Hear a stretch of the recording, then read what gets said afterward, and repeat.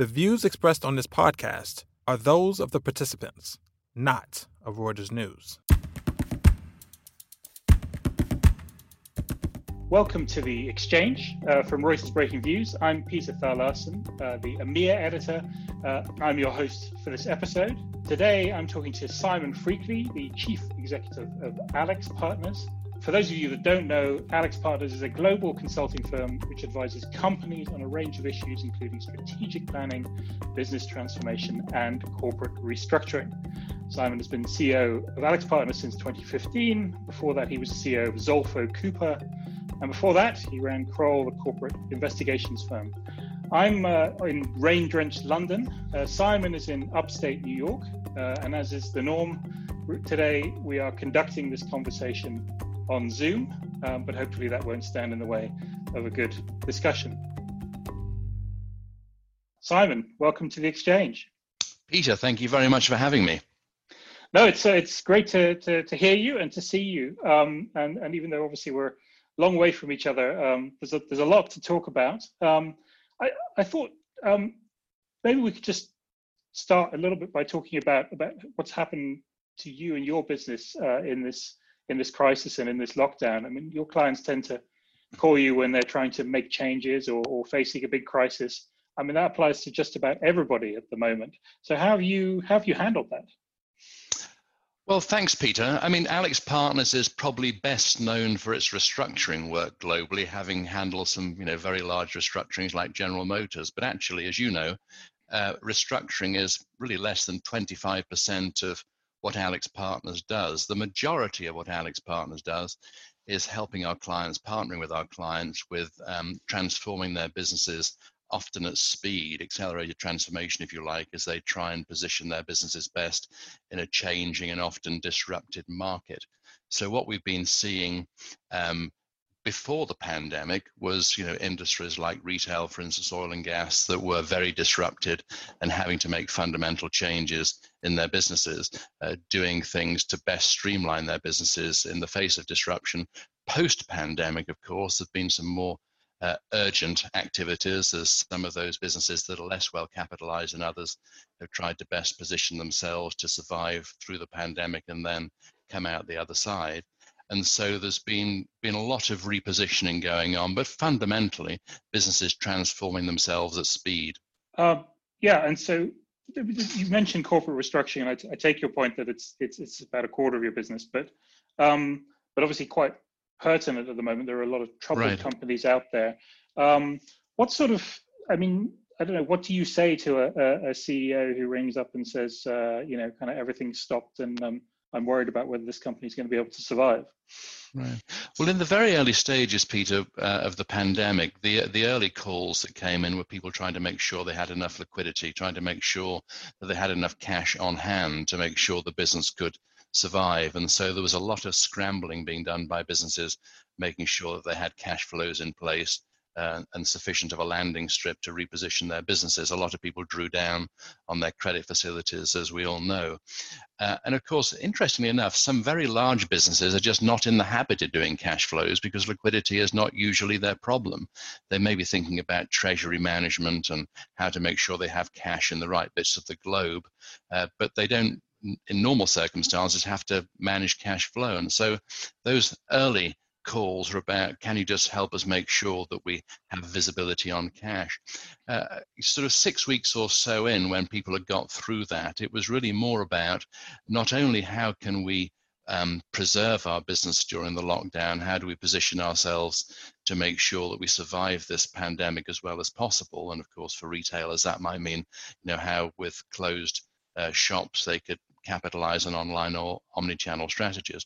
It was also then about, look, we need to be thinking now, and that was very much our advice to clients, we need to be thinking now about how to position our businesses for when we emerge out of the pandemic, because that's likely to be on some sort of a phased approach, and how do we do the planning that goes with the number of different scenarios we might be facing. I think even in the early stages, people realized that it was unlikely to be something that we just, pop out of and go back to normal? What does normal or a new normal look like?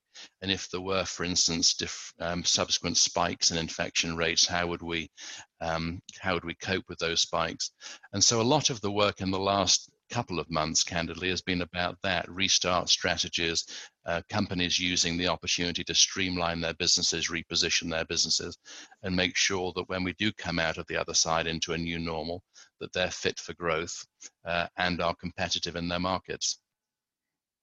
Yeah, I mean, we at Breaking Views have had lots of debates, as I'm sure you have, and many others, about how the pandemic and lockdowns are going to change the world, and what goes back to the way it was before, and what changes, And I noticed on your website, I was just looking through it before this call, and you had a nice or an intriguing term for what's happening, which you call disruption as usual. Can you elaborate a bit on what you mean by that? Yes, thank you.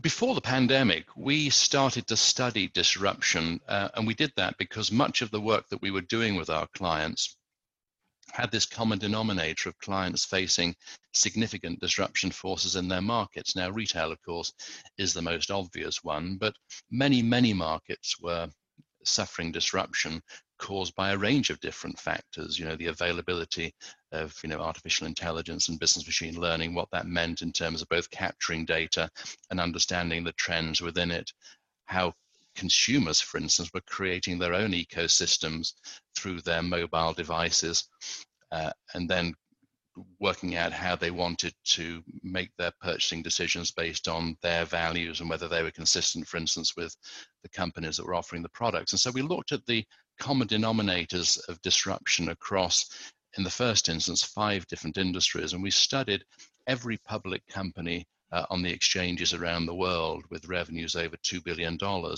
and tried to synthesize what were the undercurrents of disruption in those industries, and by proxy many other industries, that were causing these headwinds and challenges to our clients and corporates generally. What then happened, of course, was that we headed into the mother of all disruptions, which was the pandemic in March. And so the pandemic accentuated what was already for many markets and corporates a disrupted landscape in the first place. And this, of course, has caused a massive reevaluation as to how companies should use their resources, how consumers do engage during a pandemic. And so, to give you an example, if you're a retailer, you say, well, of course, people with online strategies or omni-channel strategies must be doing fine, because even though their bricks and mortar stores are shut, obviously online sales will be going up. Well, of course, what that disguises, Peter, is that for retailers to have omni-channel strategies, the cost of fulfilling an order online is much higher than the cost of selling an item in a store. So as revenues go up or are maintained, EBITDA goes down because of the cost of fulfillment. If you're an airline, for instance, or a restaurant or something, a hospitality sector, corporate, the sale that wasn't made yesterday is never coming back. If you and I couldn't eat at a restaurant yesterday, we're not going to have 2 meals at the restaurant tomorrow. And so what it means for those companies that have lost those sales forever, and how they then reposition themselves. And so what we're seeing in the US, which is where I live at the moment, but I think is generally true, is that people are trying to work out, even in a new normal, because I don't think we're ever going back to exactly how things were. What does it mean for a restaurant? What does it mean for a theatre? What does it mean for a cinema? And these are the questions, of course, that we're all addressing now. Yeah. How do you think, what's your impression of how companies have handled this? I mean, obviously, companies have been affected differently, as you said. I mean, if you're an airline, it's sort of existential, and if you're kind of a company that operates virtually, then you could sort of carry on more or less as before. But there also do seem to have been notable differences in the way that companies have responded to this crisis. What have you learned about sort of who was well prepared and who wasn't? Well, I think one of the things that's become obvious to me, and I'm sure everybody, is that leadership has really mattered. So leaders who have been clear, or leadership teams who've been clear about what their plan is and how to execute it, have really it's become obvious that quality leadership in these times of extreme disruption are at a premium. And so the strongest leaders, I think, have meant that not only have they had a clear plan that's been well articulated, they've almost been their own chief communication officers, but they've put their people and their customers first. And so some of the early, I'm sure you've seen some of the early analysis of employee sentiment during the lockdown has been that their own expression of the type of companies they want to work for in the future reflects how they think they have been treated during the lockdown period by their employers. So I think leaders that have not only given clear market guidance in terms of what the plan for the company is, but also given very strong guidance and support to their employees by putting the health and well-being of their employees front and center in their agenda as to how they emerge from lockdown. And so even if they can do certain things, whether or when they do certain things, driven by their employees' sentiment around how they'll come out of lockdown. So leadership, I think, has been critical. That isn't a surprise, of course, because in any times of challenge, leadership is at a premium. But the best leaders, I think, have shone. Those that haven't been on the front foot with their communication or have been ponderous in their response, I think that will become part of their legacy, sadly, in terms of their leadership position. So leadership's at a premium. I think also we've all realized that the disruption that was being caused by the availability of technology, online deliveries, etc. What's happened is we've had 10 years of evolution in 10 weeks. That actually the ability for people to have rapidly moved into the adoption of new technologies and new ways of getting goods and services has just accelerated enormously. So 12 weeks ago, 15 weeks ago, I'd never done a Zoom call. I was a neophyte on Microsoft Teams. Today I've already been on a Teams call, a Blue Jeans call, a Zoom call.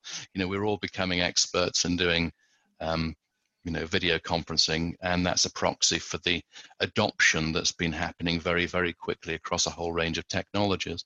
I don't think people will ever go back to buying in the same volume certain items from stores. I think that we've all got very used to getting our groceries online, etc., etc. So I think this acceleration of adoption is a permanent thing. And even if we look at the automotive sector, for instance, the adoption of new technologies around autonomous driving, around electric vehicles, that has also been accelerated by this. So whilst there's still lots to be done in terms of developing those technologies, people, I think, will be far more comfortable with the evolution in transportation that was going to happen over a longer period, happening very quickly. So I think we're seeing this in various facets. It took about the automotive sector a bit, and it's an area that you do a lot of work in, and you publish some sort of forecasts and some research about that as well. Where do you stand on sort of what happens to the car? I mean, it seems there's a view that this accelerates perhaps the shift to electric vehicles, particularly in some countries. I think in Germany, they're now part of the stimulus is to subsidize electric vehicles. Everybody says how nice it is that, kind of when we had that period when there wasn't as much traffic, that the air was cleaner and you could hear the birds and all those kind of things. But on the other hand, it does also seem to be the case that people are going to be reluctant to be in sort of shared public transport, and that actually might lead to a resurgence of the car at a point where the car was maybe in decline. How do you see that playing out? I think it's an excellent point. And when I talk to our colleagues, for instance, about how we move back into our offices, 25 offices in 14 countries, people rightly and understandably are anxious about what it means to get on public transport, whether it be a subway system or bus system or whatever, how they'll keep safe. So I think we'll all have to understand how best to do that. And in the short term, of course, being in your own vehicle probably is the safest option. If you can comfortably or easily park the vehicle when you get there. I think that's one manifestation of it. Another manifestation of it is how quickly we want to get onto crowded aeroplanes, how quickly we want to stay in hotels, how quickly people will want to take holidays in resorts. An extreme example is how quickly people want to get back onto a Carnival cruise liner. So I think there are all these different decisions that we'll make.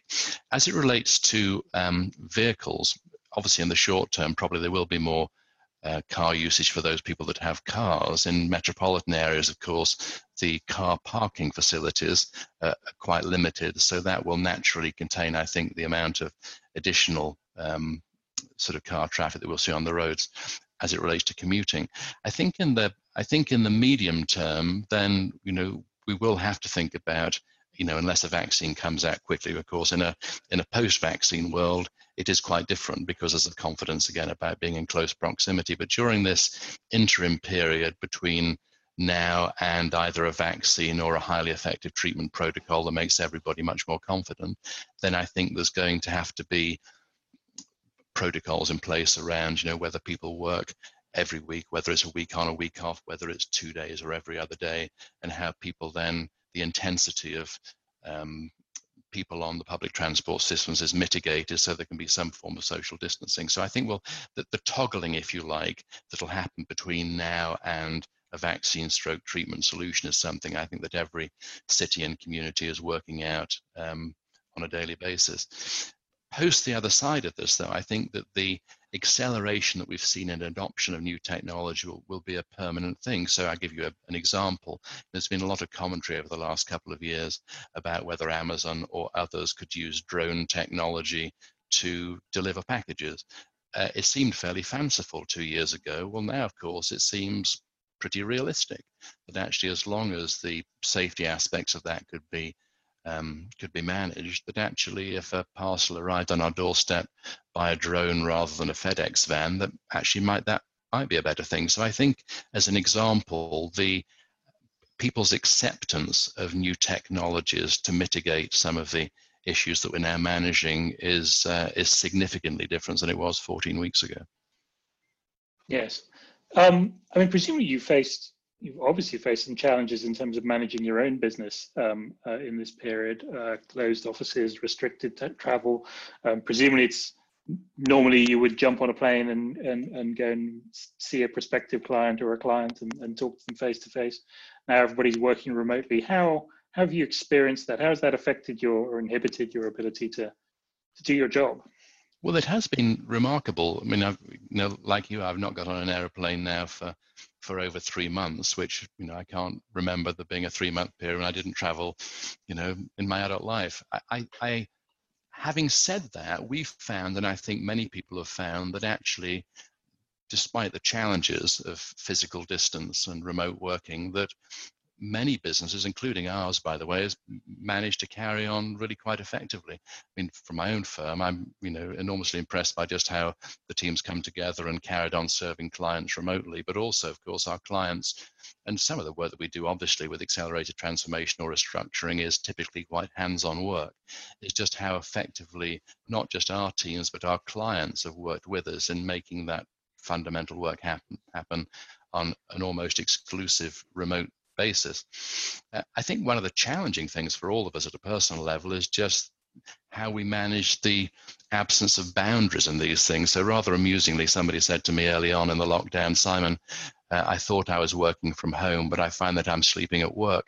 And this whole sense of how an absence of boundaries means that actually the day can get very long on the one hand, but also, of course, with video conferencing and calls, that all of the downtime or lost time that used to happen with traveling or the gaps between things, of course, have now gone. So we start our Zoom calls on the hour or half hour, and in some ways it's been a remarkably productive time, I think, for many companies. So I think at a personal level, working out what it means to be in a working environment from home or from a remote space has taken some adaptation.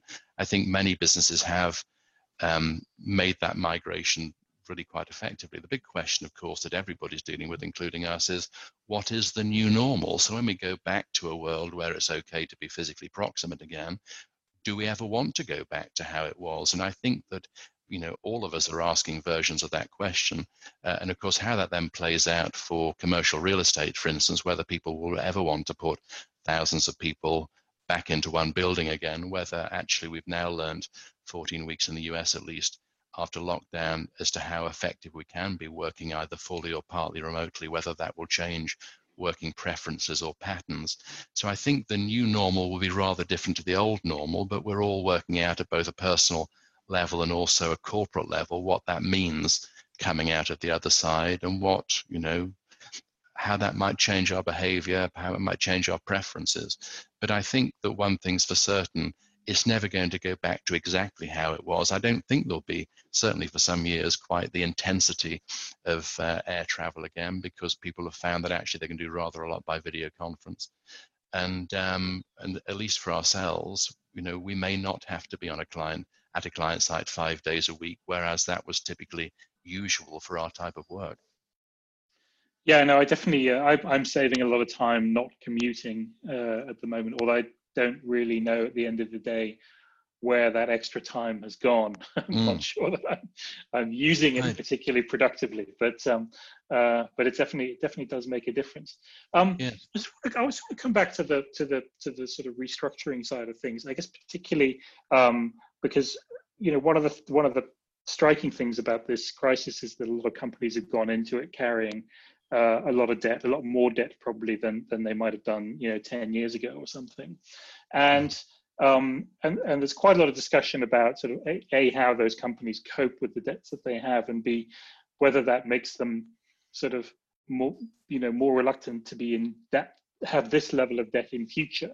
I know it's hard to generalize from one industry to another, but what's your sort of feel about how companies will think about leverage after all of this?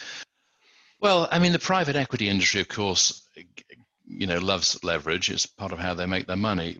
And there's, pre-COVID, there was something like $2.5 trillion of dry powder in private equity shops' coffers waiting to be applied. So going into the pandemic period, there was certainly a lot of private equity money looking for a home. And of course, that would have resulted in quite a lot of leverage once applied.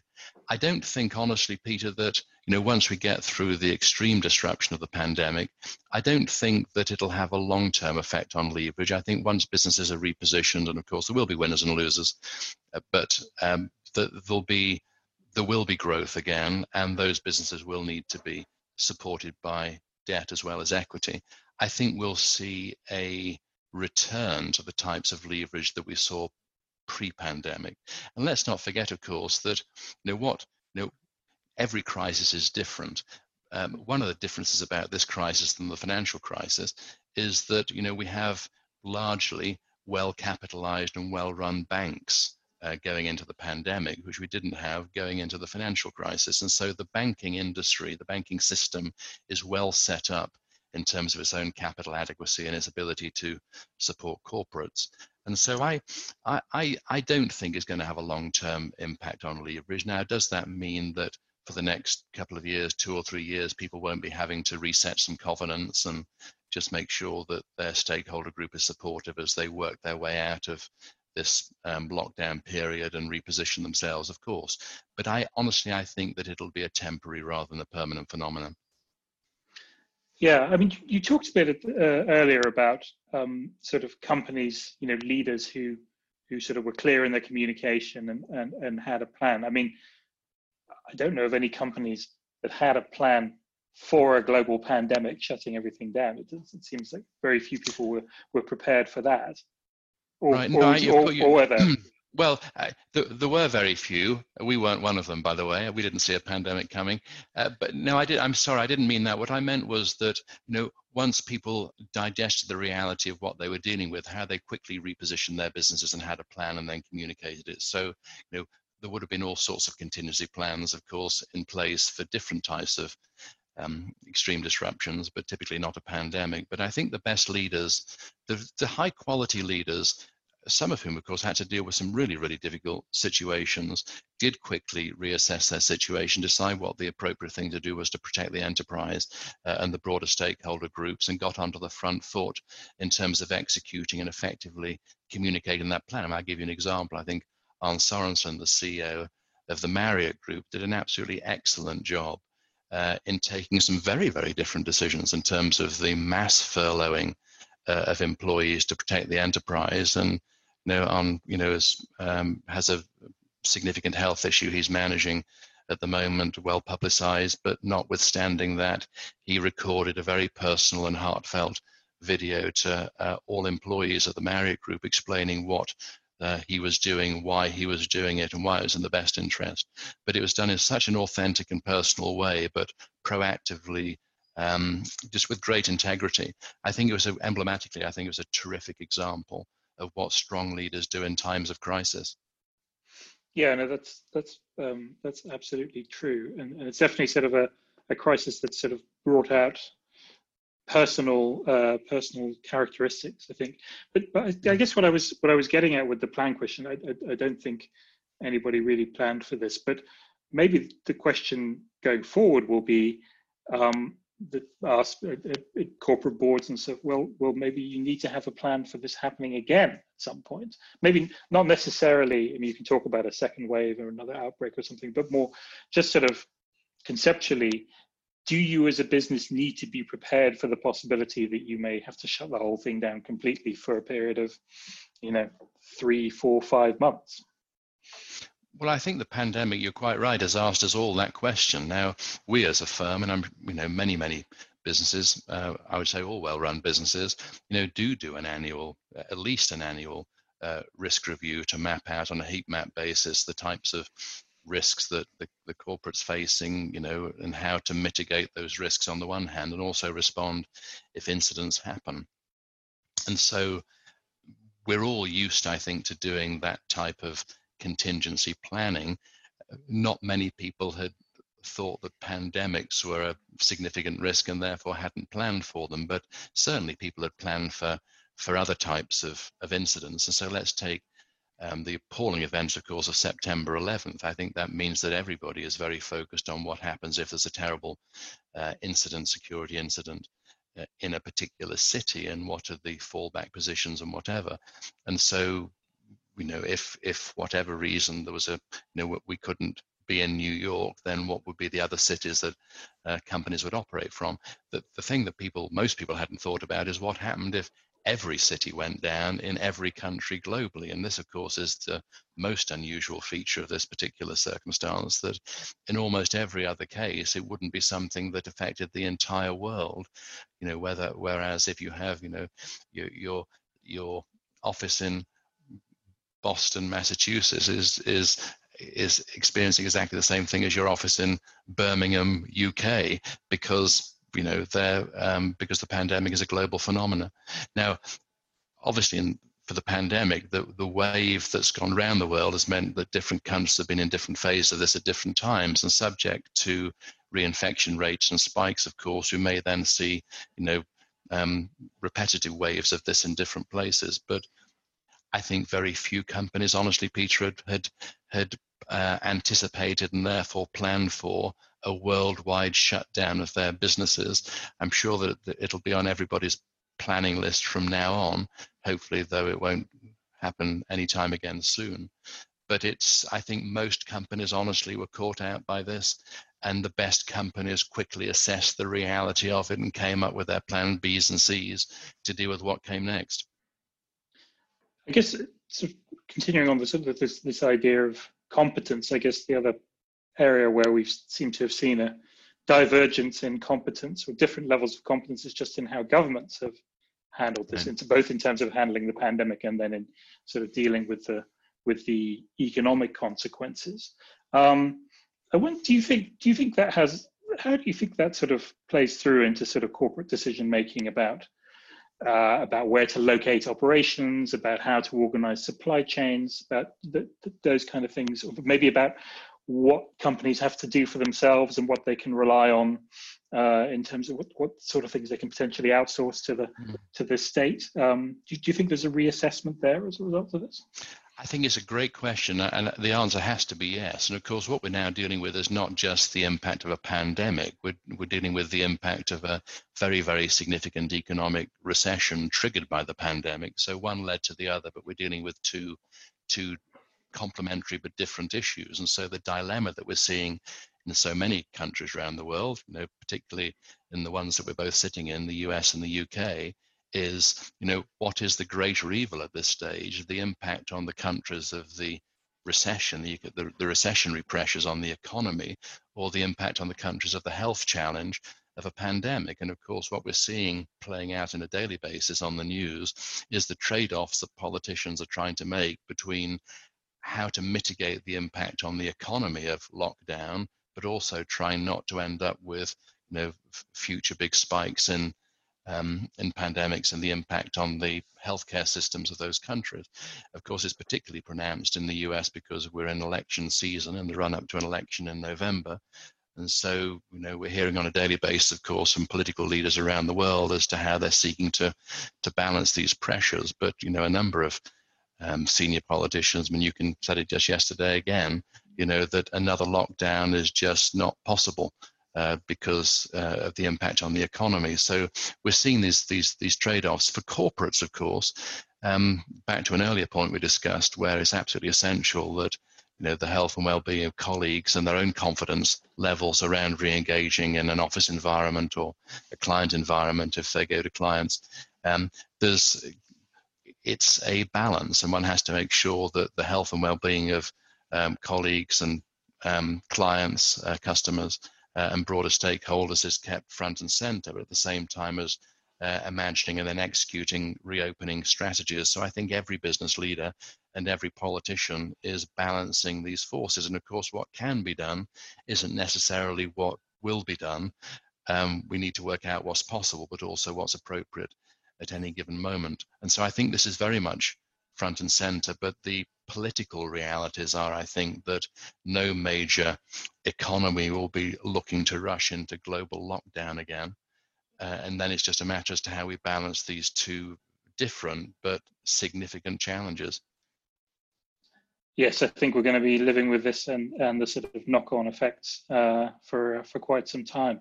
Simon, we're out of time, but I wanted to thank you for coming on and giving us the benefit of your thoughts, and I hope, I guess, that some point in the not too distant future, you will be able to emerge from upstate New York, and we will be able to actually meet face to face, hopefully less than sort of 2 meters apart, somewhere in the world. But in the meantime, thank you very much for your time. Well, thank you so much, Peter, for having me on your program today. Thank you. Cheers. That's our show for this week. Thank you to Simon Freakley for his time, and to our producer, Freddie Joyner in New York. Subscribe to The Exchange and our sister podcast, The Views Room, wherever you get your podcasts. You can also check out our views every day at breakingviews.com. And don't forget to tune in next week for another edition of The Exchange.